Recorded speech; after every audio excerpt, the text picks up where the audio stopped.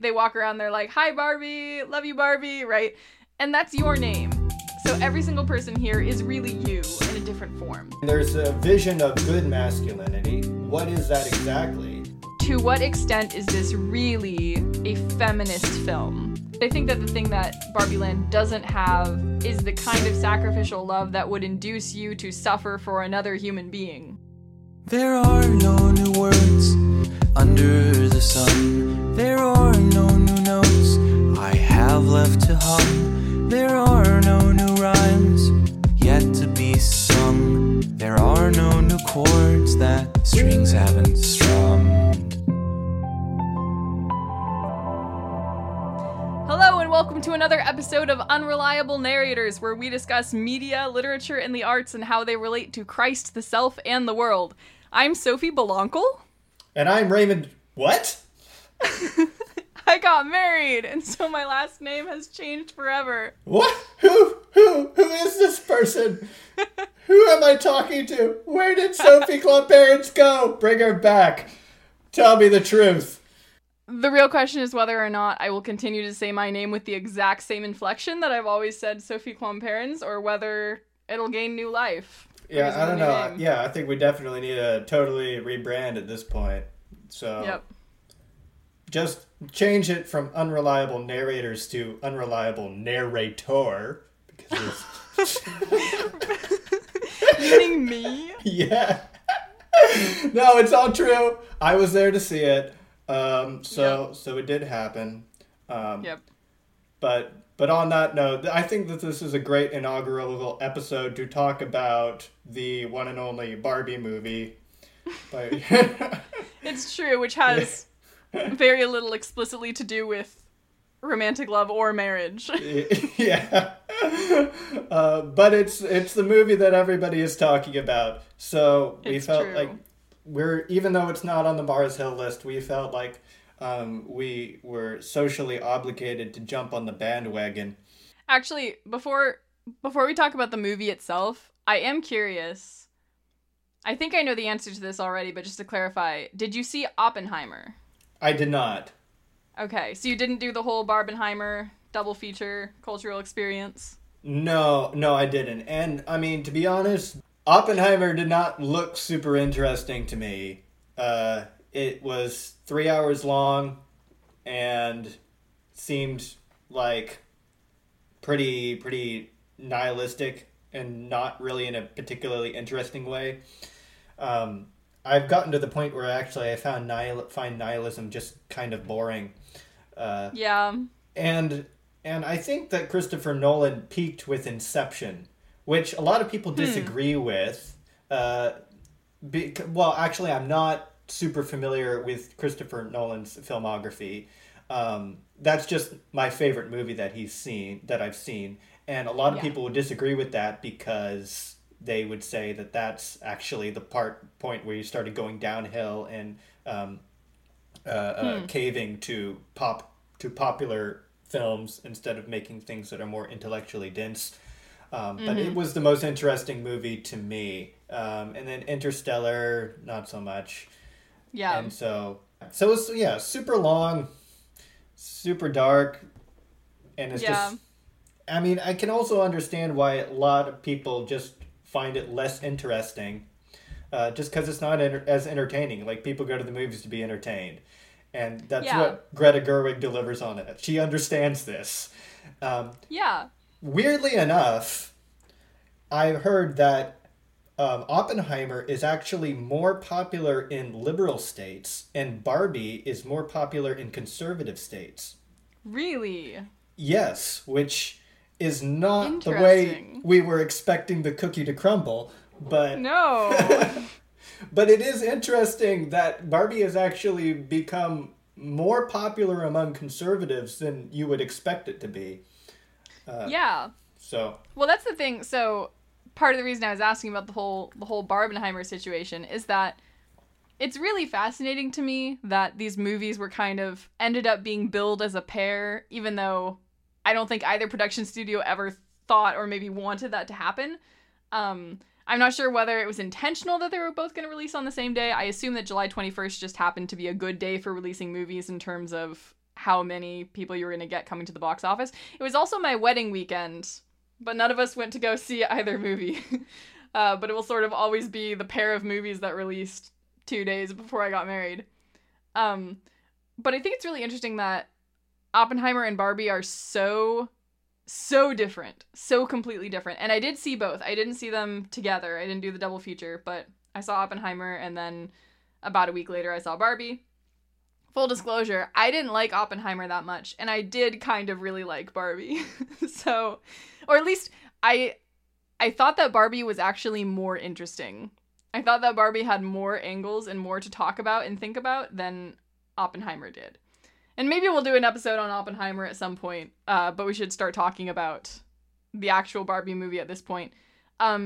Just in terms of, like, your initial impression of the movie, so that all our cards are on the table, did you like it? Or not? Well, I didn't love it, but I didn't hate it as much as I thought I would. That's a good place to start, I guess. Yeah, there were, I mean, it was about as political as I was expecting it to be. Mm-hmm. And there were definitely a lot of points where I was getting very much exhausted by the joke every 5 seconds sort of pacing. Yeah. It was kind of hectic in that sense. It reminded me a lot of the Lego movie in that sense. Good point, yeah. Yeah, and but obviously it was a very entertaining movie, and it was well directed, and it surprised me. It surprised me, especially since it ended up being so much about Kim, which I was really not expecting Kim to take over the movie to the degree that he did. And actually, it seems to me that was actually part of the marketing campaign, and I didn't pay attention too much to it at the beginning. But they did bring attention to this in a lot of the posters. If you look at the posters, I think the tagline is, "She's Barbie, he's just Ken." No, it's "She's everything. Oh, yeah. He's just Ken." Right. So there seems to be an interesting point being made about the uselessness of Ken in the Barbie world. Yes. And it's ended up being a point of a lot of humor. And I think that one of the things is that I think Greta Gerwig is definitely coming from much more of a liberal-leaning feminist perspective. But I think that even within that her own worldview and universe, she's doing a little bit of self-critiquing of feminism. And I think part of the reason, I don't know exactly what all of her motivations for doing that is, but part of it, I think, is that at this particular cultural moment, because feminism as a movement has become so much mainstream, as someone who's interested in comedy, your job is to poke at the sacred cows, so to speak. And so it doesn't really work so much to always be like beating up against the patriarchies, because that isn't really the sacred cow anymore. Something else needs to be made fun of. So I think that's part of why, like, comedy needs to be edgy. And so that's kind of what's edgy a little bit. And I say that because, like, there's a comedian Bill Maher, who I don't really like all that much as a person, seems to have turned from liberal to making fun of the left a lot more. And again, I don't know if that has much to do with his personal convictions, as, like, this is kind of what's edgy now. Yeah, well, I think that this movie, the thing that I didn't really expect and the thing that was surprising, like you were saying, is the fact that it was a lot more complicated. It was less straightforwardly feminist and political on one particular side than I expected it to be. There was a lot more nuance than I thought there was going to be going on. And I also think that the movie is a really interesting mixture of satire and sincere. And part of what's interesting about that is that Greta Gerwig definitely does not clue us in to where the satire ends and the sincerity begins. Yeah. The whole thing, it could all be satire. Well, it can't all be sincere, but it could all be satire, or a lot of it could be more sincere. And it isn't totally clear. It is a lot up to interpretation which parts of the movie are which one. Okay, so let's talk a little bit about I'm going to give kind of an overarching summary in a second. But before I go through the whole summary, I do want to zero in on the first scene for a second because it's funny and very weird. So the first scene is in... it's a homage to 2001: A Space Odyssey. And you have all these little sad beige girls who have these, like, really old-fashioned dresses. And they all look really upset. Like, they look sad, kind of like in an old photograph where, you know, the exposure takes a long time so you don't smile. They all look sad. They all have their baby dolls. And they're all, like, pretending to be mothers taking care of their baby dolls. And then there's this narrator that's talking about how dolls have been around forever. Girls have always been playing with dolls. It used to only be baby dolls, and then suddenly one day, like, the savior appeared, and then Barbie shows up, and all these girls take their baby dolls and they, like, smash them against the ground, which is, like, the scene in 2001: A Space Odyssey when the obelisk appears, and all of the apes have this moment of epiphany, and so they start using, like, the bones around them as tools. And it's this moment forward in evolution. It's such a bizarre scene that I kind of want to talk about it before we talk about the rest of the movie. Why start with that scene? Why open up with that at all? I think it is deliberately meant to be sort of bizarre, and sort of set the tone of that this is going to be a very irreverent movie. And what is it going to be irreverent towards? I'm not going to tell you. I'm just going to grin at you the whole time. I feel like Greta Gerwig is just grinning at you the whole time. You don't know who she's laughing at. Great point. Yeah. Because again, like, this seems to be, I mean, it seems to be exposing the basic thrust of the feminism at this, and what Barbie is meant to represent.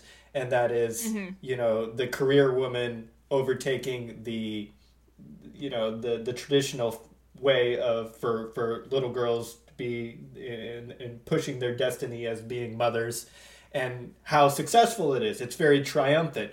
But then again, it's this sort of absurd riff on 2001: A Space Odyssey, which makes it's so overt that it does seem to be like a little bit ridiculous at the same time.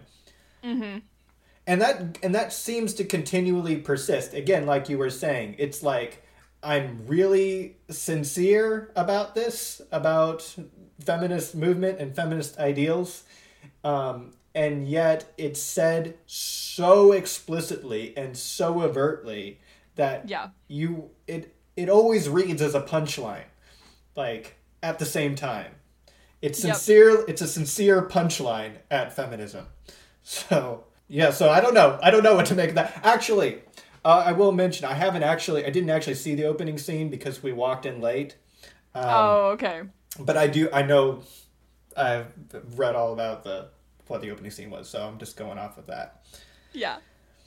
I think that for a movie that has a lot to say about mothers and daughters specifically, I think it's interesting that we open with little girls giving up their baby dolls, like smashing their baby dolls, which is a little bit disturbing.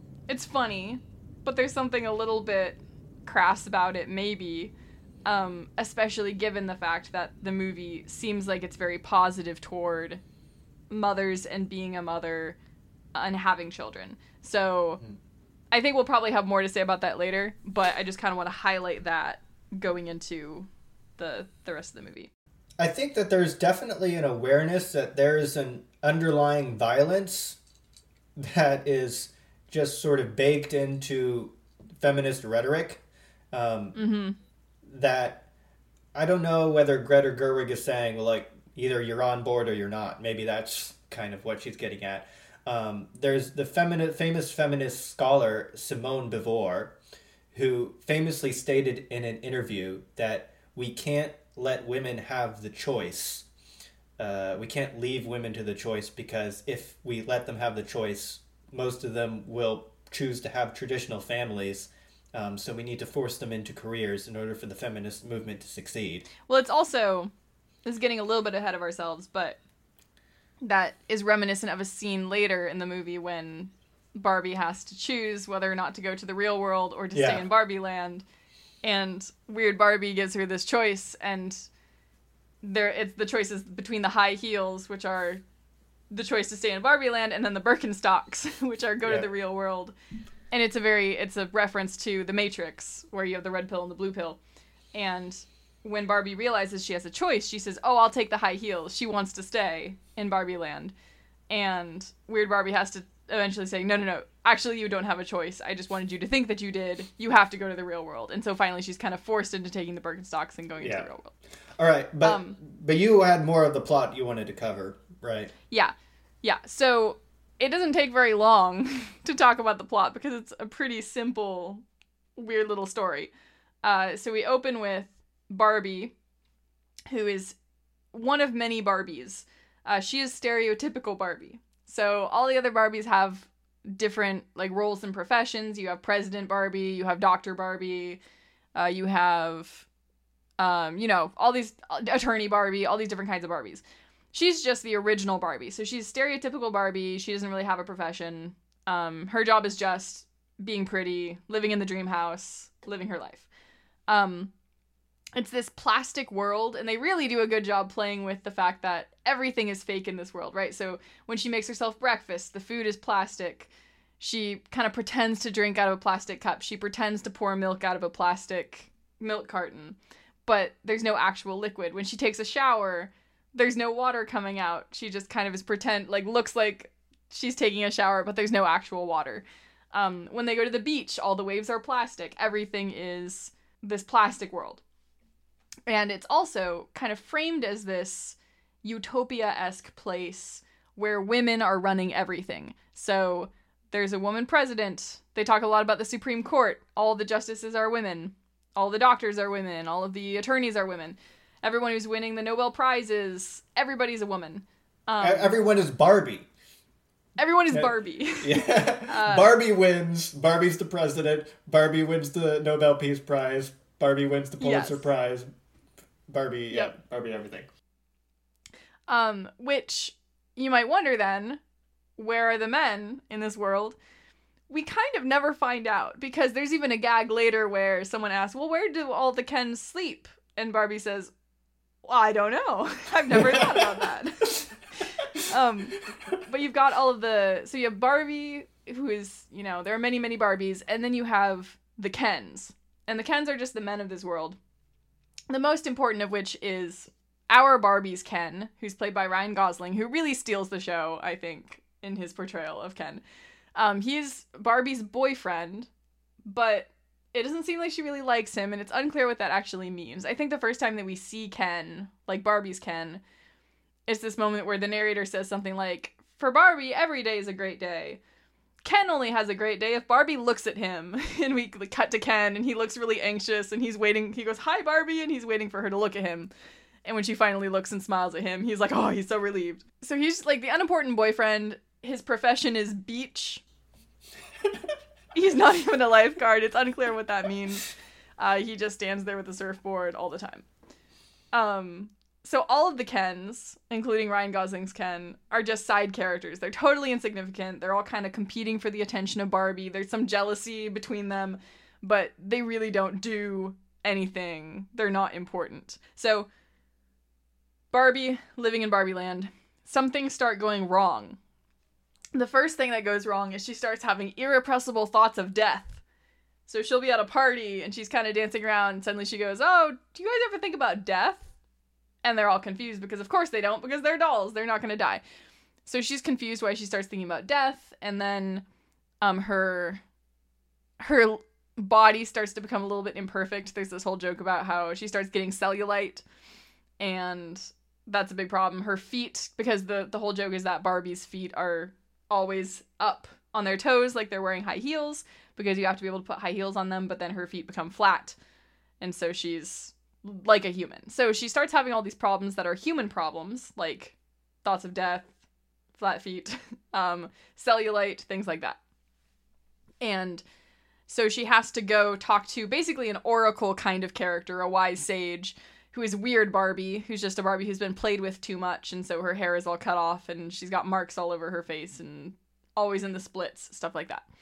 And so Weird Barbie tells her, you have to go to the real world, which is the scene we were talking about earlier, where she gives her a fake choice, but it's not really a choice. Her mission is she has to find the girl that's playing with her in order to figure out what's going wrong, because the reason you are experiencing all of these problems is because whoever's playing with you is also experiencing those problems. You're becoming linked together, so you got to go figure out what's going wrong. Definitely some Toy Story vibes going on here. Yes. Yes, for sure. It's also, Greta Gerwig is not super concerned with making that make sense.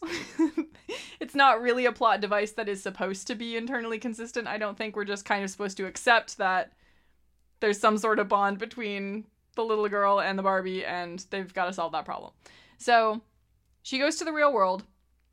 Ken, Ryan Gosling's Ken, comes along with her because he wants to impress her and he wants to impress the other Kens, etc. So he sneaks along. He comes with her to the real world. And while they're in the real world, she goes looking for the little girl who is playing with her. Simultaneously, Ken kind of wanders off and makes this discovery, which is that in the real world, men run everything, which is so unlike Barbie Land that he's really excited about that. And he wants to be like all of these super high-powered men that he's seeing. And he also really wants to be, respected and held up in the world in a way that he's not in Barbie Land. So he leaves Barbie in the real world, he goes back to Barbie Land, and he implements the quote-unquote patriarchy back in Barbie Land, which is, he calls the Kendom, which I'll talk in a second about what that looks like, but he goes back to Barbie Land to implement the patriarchy. Meanwhile, Barbie meets, she meets the people at Mattel who created her, she meets some other people, but the biggest thing is she meets the little girl that owns her, who's very jaded, cynical about the world, thinks that Barbie has been bad for women because it's perpetuated unhealthy and unrealistic stereotypes, that sort of thing. But it turns out that the real person who's been playing with Barbie is this little girl's mother, who has sort of a broken relationship with her daughter. And so Barbie takes the mother and her daughter, they all go back to Barbie Land together. They see what Ken has done in the Kendom. They see that all these Barbies are now brainwashed into being really typical, following the Kens, doing things, just like offering them food, giving them beer, things like that. And they're horrified at that, so they put together this plan in order to unbrainwash all of the Barbies to take back Barbie Land from Ken. Their plan succeeds. Barbie has kind of a reconciliation moment, kind of, with Ken, as in Ryan Gosling's Ken. Well, I have to add, their plan of making this succeed is by sowing seeds of jealousy, by flirting with all of their other boyfriends, so that all the Kens go to war with each other. Yes. And this is also the weird moment where all the Kens go to war, and then all of a sudden they just break out into this big musical number. Mm-hmm. And it's like, what? They're not even fighting anymore. It's like they have this big war, and then suddenly this war makes them all get along. It was very confusing. I don't know what the conclusion of that war was. But anyway, actually, the plot got a little bit fuzzy at that point. I wasn't quite sure what was going on. Yeah. The thread started to unravel a little bit at that point in the movie, I think. Yeah. But the conclusion basically is just that Barbie and Ken kind of reconcile. Barbie makes it clear that she and Ken are not really going to be together, and that it is okay for Ken to be his own person. So it's not Barbie and Ken, it's Barbie and it's Ken. So Ken can maybe be his own figure, have his own life. There's this whole joke about the last time we see Ken, he's wearing a hoodie that says, "I am Kenough." And that's really where we leave his character. And also, we're forgetting a very important plot point, is that when Barbie goes to the Mattel company, she meets this old woman in the building who turns out to be Ruth Handler, the founder of Barbie, who comes to Barbie Land, and she's basically like this Morgan Freeman-like god character who takes her out into this like Technicolor abyss, where they have this kind of heart-to-heart discussion about what it means to be a Barbie. Yep. They kind of glossed over some of the slightly more risque origins of Ruth Handler's actual inspirations for Barbie, but that's water under the bridge. So yeah, yep. So yeah, we have this moment of, which I think is probably the film's most sincere moment, which is Barbie has this conversation with Ruth Handler, the founder of Barbie, at the end, where Barbie says that she wants to be a human.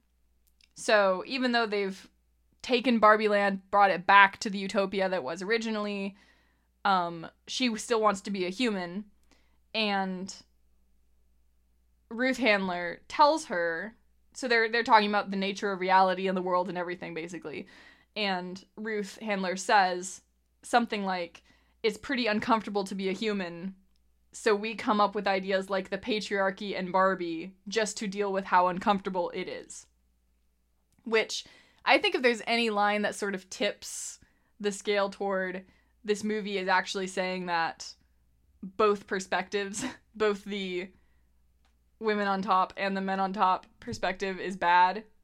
If there's anything in the movie that makes me think that that's what it's saying, it would be that line, because we make up concepts like the patriarchy and we make up concepts like Barbie to deal with how uncomfortable being human is. But both of those are fake in some way. Both of those are not real. Anyway, so they have this conversation. Ruth Handler takes Barbie's hands and Barbie has this vision of being human, like being fully human. And most of it involves images of mothers and children. So mothers with their children. And she says, I forget what she says at the end, but it's very clear that she is on board with this. She wants to be human. She wants this. And then we cut to the real world. Barbie is now here, living in the real world, friends with the mother and her daughter, whose relationship has been healed at this point. And the very last scene, which we'll talk about later because I think it's important, she's wearing like this blazer and she looks like she's about to go into work, like for a career, to have a job interview. And she walks into this building. They all say good luck. She goes in, she walks up, she gives her name, and they ask, what are you here for? And she says, I'm here to see my gynecologist. And then we cut to the credits. So she's not actually here to have a job interview. She's here to see a gynecologist. Okay, so I want to start by talking about sort of what we touched on earlier, which is the question of how much of this is satire and how much of this is sincere. And specifically what I mean is, to what extent is this really a feminist film? Feminist in the sense of, to what extent is the movie sincere in its portrayal of women in most positions of power is a good thing? And actually one scene that I think we can kind of zero in on to help answer that question is when the Barbies take over again at the end, when they revert Barbie Land to what it was originally. One of the Kens says something like, is asking, like, can we have some power too? And they're like, yeah, of course you can. And one of them says, can we have a Supreme Court justice? And they're like, oh, well, no, we're not going that far. But you can have this thing instead. And they kind of like start giving tiny bits of power. And the Kens seem pretty happy with that. But the narrator says something like, you have to start somewhere. Over time, at some point, the Kens will get as much power in Barbie Land as women have in the real world. Which obviously is a scene that you can read in a lot of different ways. Are we saying that Barbie Land, where women are in charge, is the utopia? Is that the point of the movie? If it's not, if a more egalitarian society would be better, then why not have the movie end in that way? Why not make Barbie Land into more of an egalitarian utopia? To what extent is it sincere in its really radical feminism? To talk about the current state of satire today, I think we should really go back to a lot of what we talked about with David Foster Wallace, because I think that he wrestled with the reality of what satire is and the state of postmodern irony is today. Which is why, as we were talking about in that episode, he attempted to found this new movement called the New Sincerity, which is where you are, everything that you say has a sort of tongue-in-cheek satirical edge to it, and yet you're saying it sincerely.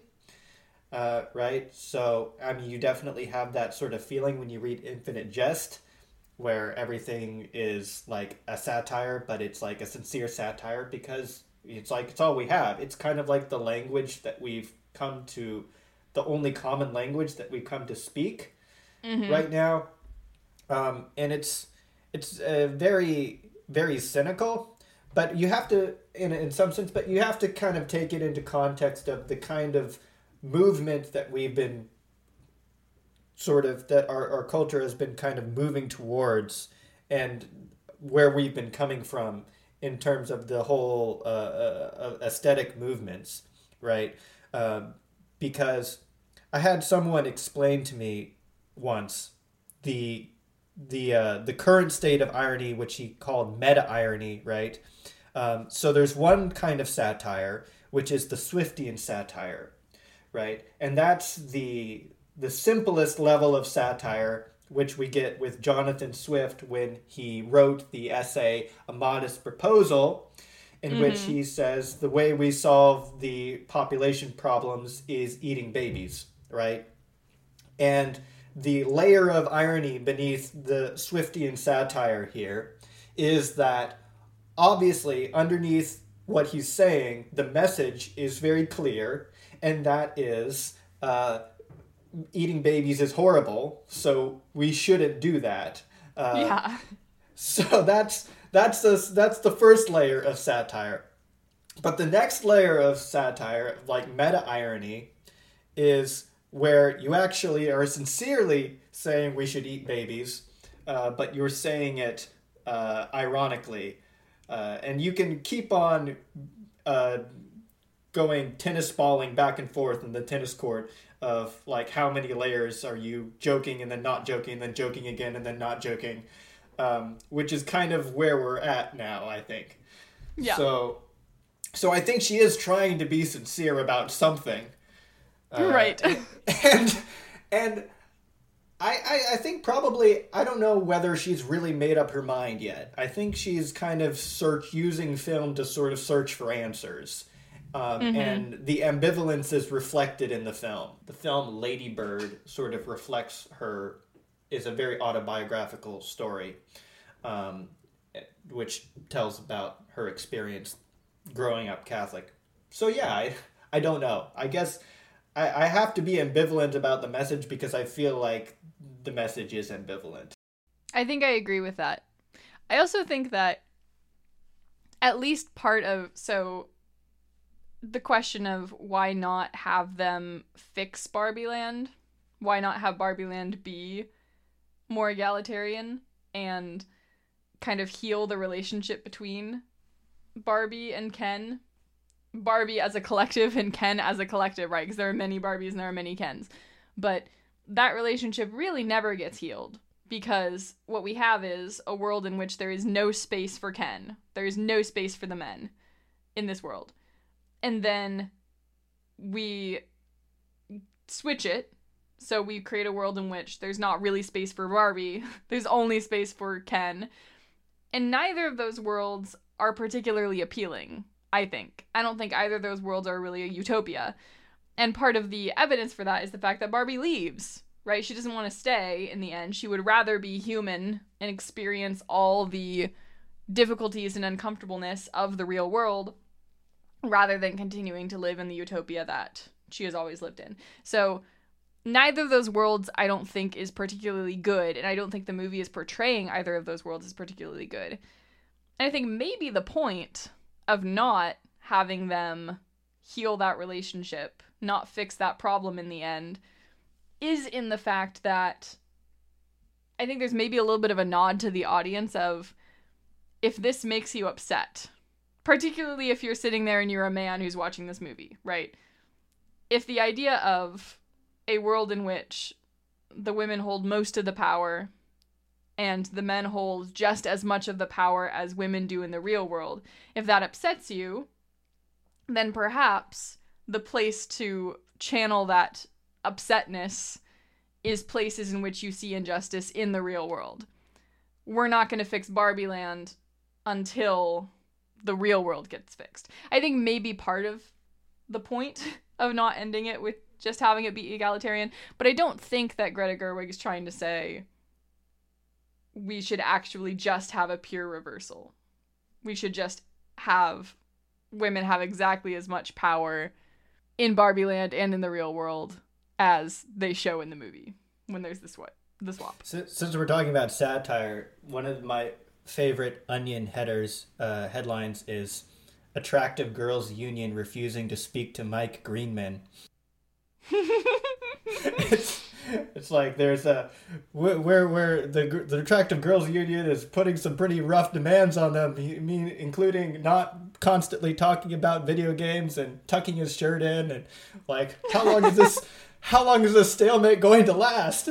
We don't know. This has been happening to Mike Greenman his whole life. Yeah, that is funny. You know, I try not to read The Onion too much, but it can be kind of addicting. Because there is something about satire that really that summarizes things so efficiently and elegantly, and quickly, just in a single sentence, and you just like immediately like, ha, that's funny. But yes, I think that was the main sort of thought that was sort of like prodding at me at the end of the movie of this. I mean, which is sort of indicative of the larger problem of the battle between the sexes, so to speak, in our current society, is that it seems to be this sort of just ridiculous stalemate that doesn't seem to be going anywhere. And nobody really wants to... It's all about making demands and trying to negotiate who has how much power.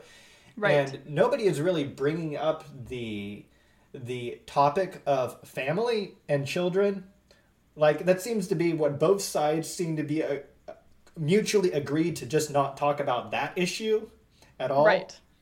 Which I think is the thing that is the most that is not really looked at or addressed in the film, except at the beginning of the film where they talk about how they discontinued Pregnant Barbie because a pregnant Barbie is just too weird. Right. Yes. Which is interesting. And I also wonder like what she is trying to say about that. Like maybe is the part of the problem that we're having here the fact that we're not prioritizing the family at all? Mm-hmm. Like when we talk about like these traditional gender roles where, you know, the men are out working and the women are at home taking care of the food and, you know, traditional household domestic chores. Like, wasn't the point that the men were doing this at all because of children? It wasn't like the woman's destiny is to take care of children and the man is to go out and just like, you know, have fun and pursue fame. It's like he's doing that for his children also. Right. And what that makes me think also is the traditional sort of Homer Simpson figure. Homer Simpson was this character who was a buffoon, right? And he worked, I think, at this like nuclear power plant. And there's an episode where the words at the top of his office is, "You will always be here." And then he rearranged the letters after he has a daughter. He rearranges the letters of the sign to say, "Do it for her." So there was just like that little bit of sweetness that I think was embedded in The Simpsons, which when it was sort of parodied, or the rival subsequent sitcoms that came after that, like Family Guy and Rick and Morty, they took all of the dislikable buffoonery aspects of Homer Simpson, but they removed that one element of his sincerity of I'm such a buffoon, but I'm going to do all of this for my family. That tiny little character trait is not present in the characters in Family Guy and Rick and Morty. Yeah, well, it's interesting that you bring up the idea of family and children being sort of an unspoken thing that nobody talks about during the movie. I think I disagree a little bit. It's true that they don't explicitly talk about it, but I do think that it is actually a driving force and motivation for a lot of our main characters, because first of all, we've obviously got the mother and daughter who are sort of at the center of this whole thing, right? Like, Barbie is slowly becoming human because there is a broken relationship between a mother and a daughter somewhere. The mother only starts playing with the Barbie because she's missing the relationship that she used to have with her daughter. That relationship has to be healed in order for Barbie to be healed, right? So that's kind of at the center of this movie. And then we've got, so actually that brings us, I think, a little bit to Ken and the question of why Ken is so sympathetic. Because some of the most compelling moments for me in this movie were actually Ken moments, because I really felt bad for him. The few scenes that come to mind are, in the beginning, obviously he likes Barbie so much, and he wants to have a relationship with her so badly. And there's this scene where, so he asks in the beginning, can I, like, come over tonight? And she's like, oh yeah, we're having this big party with all the Barbies, so you can stop by. And he goes, and it's just this huge, like, disco ball, big party, where he's not actually getting to interact with Barbie at all. And after the party, out kind of in the parking lot or the driveway, I forget whether this happens before or after the conversation, but he, like, kind of leans over and tries to kiss her, and she clearly is not into that, so he doesn't. And then he says, like, can I stay over? And she says, why? And he says, oh, well, because we're girlfriend and boyfriend. We can do what girlfriends and boyfriends do. She says, what's that? And he goes, I don't know. And she says, no, because it's girls' night. And we're having a big sleepover. And you can see that all these Barbies are in the dream house getting ready to have their sleepover. And he goes, but every night is girls' night. And she says, I know, isn't it great? And he's like, okay. And she goes inside and he kind of sadly walks away. Which is sad, I think, because we empathize with what Ken wants, which is to have a relationship. He wants to be with Barbie in a way that she does not let him. And she doesn't even do him the courtesy of saying, we're not going to be in a relationship because I don't actually respect you or want to be in a relationship with you. Instead, they have this sort of weird, estranged, technically they're supposed to be together, but really they're not. Which is really horrible for Ken. There's no space for him. But what he wants, I think, is really admirable. And what he wants is a relationship with her. Which ultimately, the end of that road would be having a family. And actually, at the end of the movie... Well, no, let me talk about this first. So, when Barbie comes back to Barbie Land, and she sees the Kendom, right? The patriarchy world. And she's so upset about it. And she says something about how, you know, this is all happening because we failed all the women in the real world. And Ken, who's kind of been putting on this suave kind of Andrew Tate, I don't care about anything persona, suddenly kind of breaks out of that when she says, we failed the women in the real world. And he says, no, you failed me. That really this is happening because... And he quickly gets back into his persona. But that, I thought, was really compelling because it is true that in part, the reason that this is happening is because Barbie had an obligation to this person who really loved her, and they apparently were, like, dating, whatever that means in the plastic Barbie world, and she kind of ignored him. Like, she did not treat him like a human being. And that's a lot of what brought this about. And I think that's part of what makes him so sympathetic. So, we've got Ken, who wants love, and I think ultimately family. And he even says, so at the end, when they're kind of having their little reconciliation moment, he says, I thought this was going to be our house. And that's really sad. I think that's not a laugh moment. That's not a joke, which is pretty wild in a movie where, you know, 85% of lines are jokes. They're all laugh lines. That's not funny. It's just sad that that's a thing he wanted, and it was a good thing, and he's not going to have it. And there really isn't a lot of consolation for Ken. He is Kenuff, I guess. But what does that even mean? Like, we don't really leave Ken with a space to have that thing that he wants. Okay, so we've got Ken, who's wanting love and family and somehow can't have it. And then we've got Barbie, who seemingly goes back to the real world and becomes human in pursuit of motherhood. And the movie doesn't say that explicitly, but I think it's pretty implicit because we've got the relationship between the mother and the daughter that Barbie is seeing. And that's really the main thing she sees in the real world that's good, right? Most of what she sees is sexism and people making rude comments to her on the street and a lot of men being in charge. So there isn't a lot that she sees in the real world that it seems like would endear the real world to her, except for this relationship between a mother and a daughter. And then the relationship between, and Ruth Handler as a person who also talks about her own daughter as being the inspiration for Barbie, etc. So then when she has the vision of the real world before she goes back, the vision she has is of mothers and their children.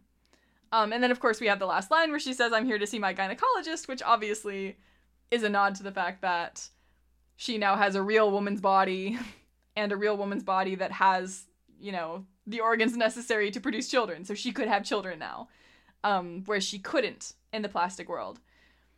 And I think part of the reason probably for her rejecting Ken is the fact that Ken can't give her children. Because he does not have the necessary organs. So he does not have the necessary organs, and she makes that very clear earlier in the movie. So I guess my point is, I think that the movie really is saying something about love and family and children as a positive and something that is good to pursue, even if it's pretty implicit. But some of the questions that I have underlying that are, if that's true, why doesn't Barbie Land have a space for men? Because you need to have that relationship between men and women in order to have children and family at all. And then why do we leave Ken the way that we do? If what Ken wants is good, if love and relationship is good, why is there something tragic about leaving Ken behind to not get this thing that he wants, which is to be in relationship with a real woman? Well, I mentioned Toy Story earlier in this episode, and I think that it is actually important to talk about Toy Story because this is a toy movie, a movie about a toy in relationship to the real world, in relationship to a child, which is actually a very old story, right? Toy Story is a very deeply existential film, and because what Buzz Lightyear says to, well, first we have Woody telling Buzz that you're a toy, the purpose of being a toy is to be loved by a child, which is exactly what Buzz says back to Woody in Toy Story 2. He says, life is only worth living if it's being loved by a kid, which is probably the most philosophical statement that Pixar has ever made in a movie. Because the toy is meant to be sort of represent us in a way, because we are made in the image of God, and yet we're not fully realized, we're not totally real yet. And what is our purpose of being a semi-real human made in the image of God? It is to be loved by God. It is to be in relation to God. And so I think that really is the underlying emotional heart of Toy Story. And I think that's why it resonates with us, is that we understand this semi-real status that we as humans have, which is fully realized in relationship to God. And that story, Toy Story, that was not the first child toy story there was. Before that, we had the Velveteen Rabbit, where this is said even more explicitly. And then before that, we had Pinocchio, and I think probably before that, we had The Obstinate Tin Soldier by Hans Christian Andersen, which was probably the first one where they was exploring this. You know that Pinocchio is the 4th most translated book in the world? I did not know that. So the order goes the Bible, The Little Prince, the Tao Te Ching, and Pinocchio. That's crazy. It's not what you expected, right? But yes, children's books. And so Pinocchio is pretty high up there. So again, also Pinocchio is a story about a toy becoming more real or understanding what he was made in the image of, and that is to become a boy, and to become a human. And I think that, I don't know if, I wish I could have seen a little bit more of like an awareness of like a connecting to all of these different stories in the Barbie movie. I think that was, if Greta Gerwig was trying to pitch the movie to me, that's what she should have done. Yeah. Because I think that it is that kind of story. Well, I think that's a good point in terms of the thing that is missing from Barbie Land, both at the beginning and at the end, is love. Of the kind that is not just, this is your bestie, and you're gonna support them and hang out with them and have sleepovers with them, etc. Which is a great thing, right? The kind of love and solidarity that all of these Barbies have is fine, but there's also a little bit of an element of solipsism or narcissism to it, because they're all Barbie, right? They walk around, they're like, hi Barbie, love you Barbie, right? And that's your name. So every single person here is really you in a different form. So there's like a self-love that's going on in Barbie Land in the beginning, and also really is kind of going on at the end. But I think that the thing that Barbie Land doesn't have is the kind of sacrificial love that would induce you to suffer for another human being. Which is what Barbie, for better or for worse, is not willing to give Ken. But I think part of the reason that Ken is sympathetic is he kind of makes us think that he might be willing to give that to Barbie. That is kind of maybe what he wants.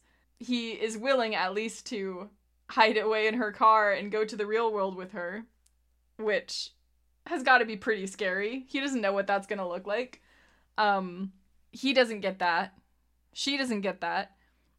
When she goes to the real world, it seems like she maybe is wanting motherhood and is wanting children implicitly, but there is no man that we see who is going to give that to her, or who is going to be the source of that, fulfilling that dream. And maybe we're supposed to expect that that's going to happen, right? That she's going to get married and have children and have a family, which is what the mother and daughter that she's friends with, what they already have. Speaking of which, actually, I do think it's kind of telling that the mother's husband, the father of the little girl, Sasha, he's barely a character. He shows up in 2 scenes. There's one scene where he's doing like Duolingo as kind of a cutaway joke, and then he shows up at the very end, I think trying to like speak a little bit of Spanish and doing pretty badly. So is that intentional? Is that satire? Is that intentional because this is not really a movie about men? I don't really know. But either way, the fact that we are missing that kind of love, like that kind of sacrifice, I think might be intentional. Like that might be something that is purposefully missing so that we see some of the emptiness of a world in which the question is just who's going to be in charge or who's going to have power, and not who's going to lay down their lives in order to protect or to serve people that they love. Right, yeah. And there is also an interesting comment for America Ferrara's character. What was her character's name? I don't remember what it was. Which character? She's the mom of the daughter. Oh. Yeah. I don't remember her name either. Yeah, okay. So anyway, her character, she's the mom. So the dad is portrayed as just kind of being like a throwaway joke, but there is a comment earlier when they go on this car chase or something where the mom is like driving super crazy and the daughter's like, who taught you how to drive? And she sort of says, sort of like breathlessly in this sort of reminiscence of your dad. So there was like this sort of implication that he was a little bit more of a wild card back in the day. That she finds very attractive. So there's like this sort of implication that there is a kind of like masculinity that she finds attractive. But we don't really see that being repurposed or realized in the family setting.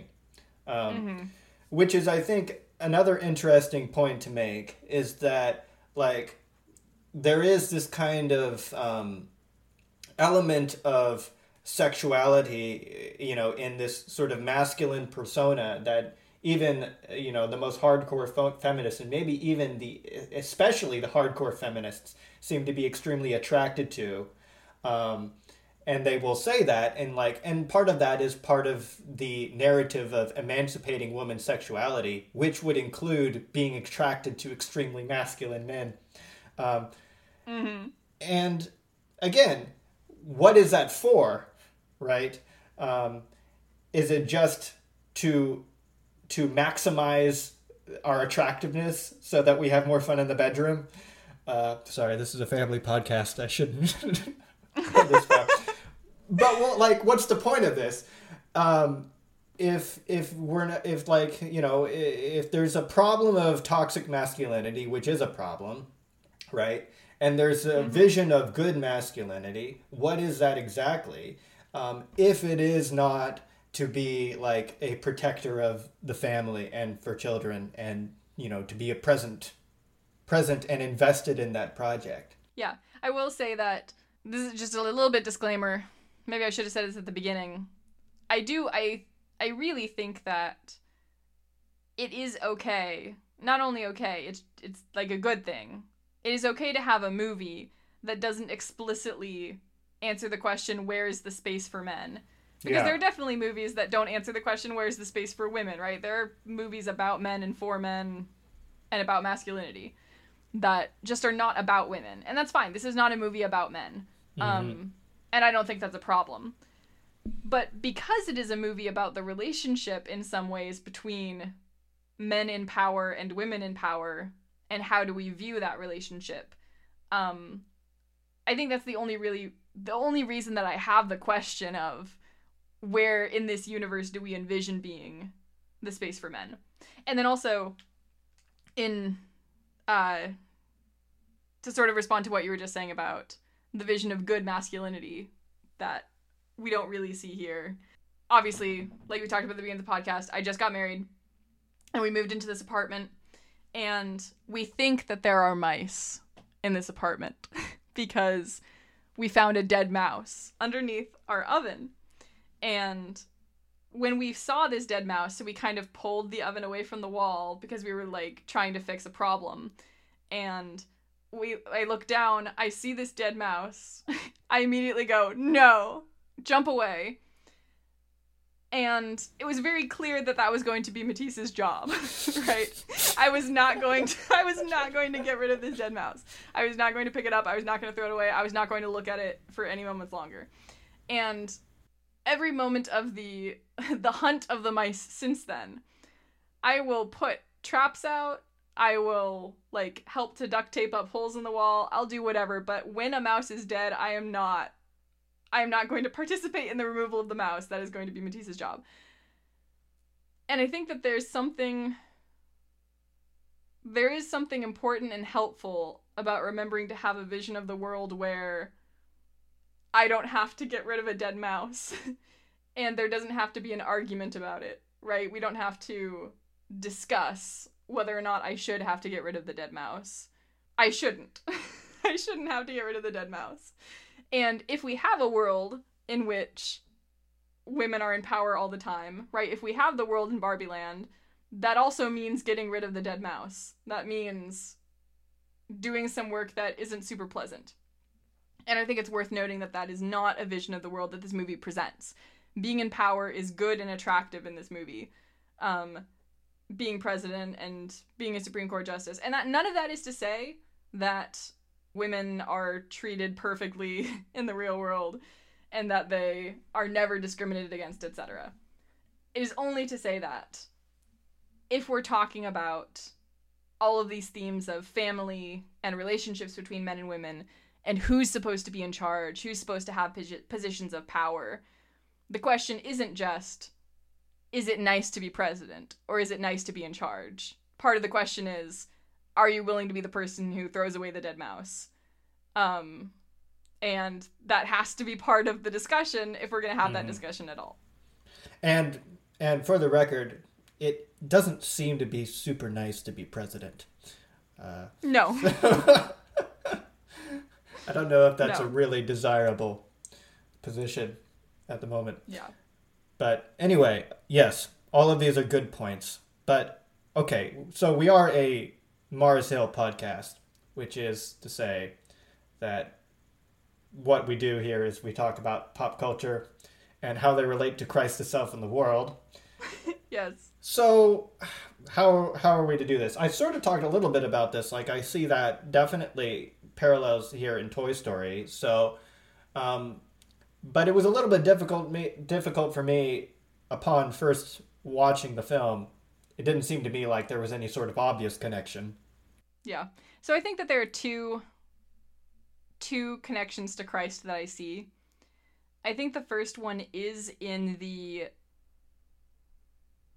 pursuit of love and relationship and family as a good thing, even as the characters themselves seem like they don't 100% understand why they're pursuing those things. Why does Ken want a relationship with Barbie? I don't think even he knows. But it is a good thing that he wants. And why does Barbie want children? She's a plastic doll. But it is a good thing that she wants. And that's true because we're made in the image of God. And we want to love and be loved. And that's a hole when that's missing. And I think that that's a hole in Barbie Land, and it's very clear that they need to fill that hole in some way. And a lot of the characters are searching for ways to do that. So I think that's one thing. Yeah. You know what? I just thought of another one, and that is the smashing of idols, I think. Is you could say that is a theme in this movie, because of course first it begins smashing the image of dolls, and then it goes back to her actually becoming a real woman and potentially having children. So the smashing of dolls, is that necessarily saying like having children is bad, or just we don't want to play with dolls anymore? Right. You know, maybe we'll want something real. And even in the case of, like, at some point at the end of the movie, she says, we need a Barbie that's just ordinary Barbie. Well, maybe we don't. Maybe we don't just need another doll that's ordinary Barbie. Maybe we just need to go out and be a human being. Right. Well, actually, that ties to the other point that I was going to make, which is that Barbie is a doll. She is a toy that chooses to become human, which also is very reminiscent to a story that you mentioned earlier, which is the Velveteen Rabbit, and to Pinocchio, right? This is a very old story of a toy wanting to become real. And what I think is compelling about that here is that the real world isn't that attractive. The movie does not paint a vision of the real world that is romanticized in any way. And yet, Barbie wants to become human, even though being human means suffering. And the movie doesn't explicitly use the word suffering, but Ruth Handler does talk about being a human being uncomfortable. And she says we make up concepts like the patriarchy and Barbie just to deal with the fact that it's so uncomfortable. And they talk about death, right? Because she, in the beginning, has irrepressible thoughts of death. And when she has this conversation with Ruth Handler at the end, where she's like, are you really sure that you want to become real? She brings that up again. She says, that means dying. And Barbie says, I know. But she wants to become human anyway. Because being human means meaning something. It means there being meaning to you and to your life. Even though that meaning comes through suffering. She's going to have to suffer as a human, and she's going to have to die as a human. But somehow intuitively she knows the only way to have meaning, to live a meaningful life, is, well, having children is going to be part of that, it seems like. But also, the act of being human is the act of existing in a way that imparts meaning upon you and your life. Which is also a very Christian idea, that to be human is to suffer, and to suffer is good. And that suffering is going to make you better, that you are going to become something better than you are through suffering. And she becomes something better than she is. Being a human is better than being a doll. It's better than being a toy. And she becomes that through an act of suffering, which is the act of becoming real, which all the fairy tales tell us is a painful experience. to become real or to become human. Yeah, and I think that it is correct to categorize this movie as a fairy tale. I mean, it is called a fantasy story. Yeah. And that also, I think, is part of the reason why it's so popular. If you look at the majority of films that have come out in the past 10, 20 years that have scored up to $1 billion in the box office, they are all fantasy stories. Mm-hmm. Take that, Oppenheimer! Yeah, take that, Oppenheimer. Fantasy is better than reality. But fantasy, as G.K. Chesterton would say, is more real than reality.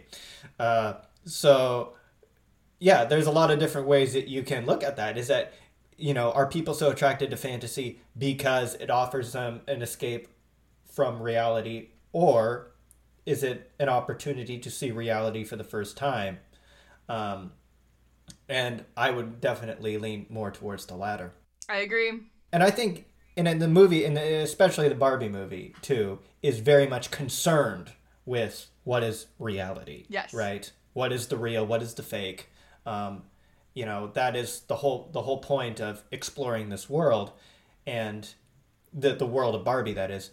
And I think that if you are invested in that question with what is real, as the Velveteen Rabbit was invested in that question, you are always in immediate danger of discovering that. And what you might discover may sound very much like Christianity. I couldn't say it better. Yeah. Any closing thoughts? See, it's you as the woman. I'll let you have the last say. Well, ironically enough, I don't know that I have any more closing thoughts, and I am impressed that we did get there. We did get to the Christian connection, even though we had to do a lot of wide circles to get there. Well, thank you very much for listening, everyone. Thanks for listening. You've been listening to Unreliable Narrators, a Mars Hill podcast. Unreliable Narrators is an original podcast produced by Raymond Dokapil and Sophie Belankel. You can subscribe to our podcast wherever podcasts can be found. If you enjoyed this podcast, please rate us, review us, or write to us at unreliablepodcasters@gmail.com, or support us on Patreon at patreon.com/unreliablenarratorspodcast. Our theme song is New Moon by Caleb Clomperens. In our next episode, we'll be discussing the 2013 Japanese animated historical drama film The Wind Rises, written and directed by Hayao Miyazaki. Until then, folks, remember, Barbie is everything. Folks, if you want to step right this way.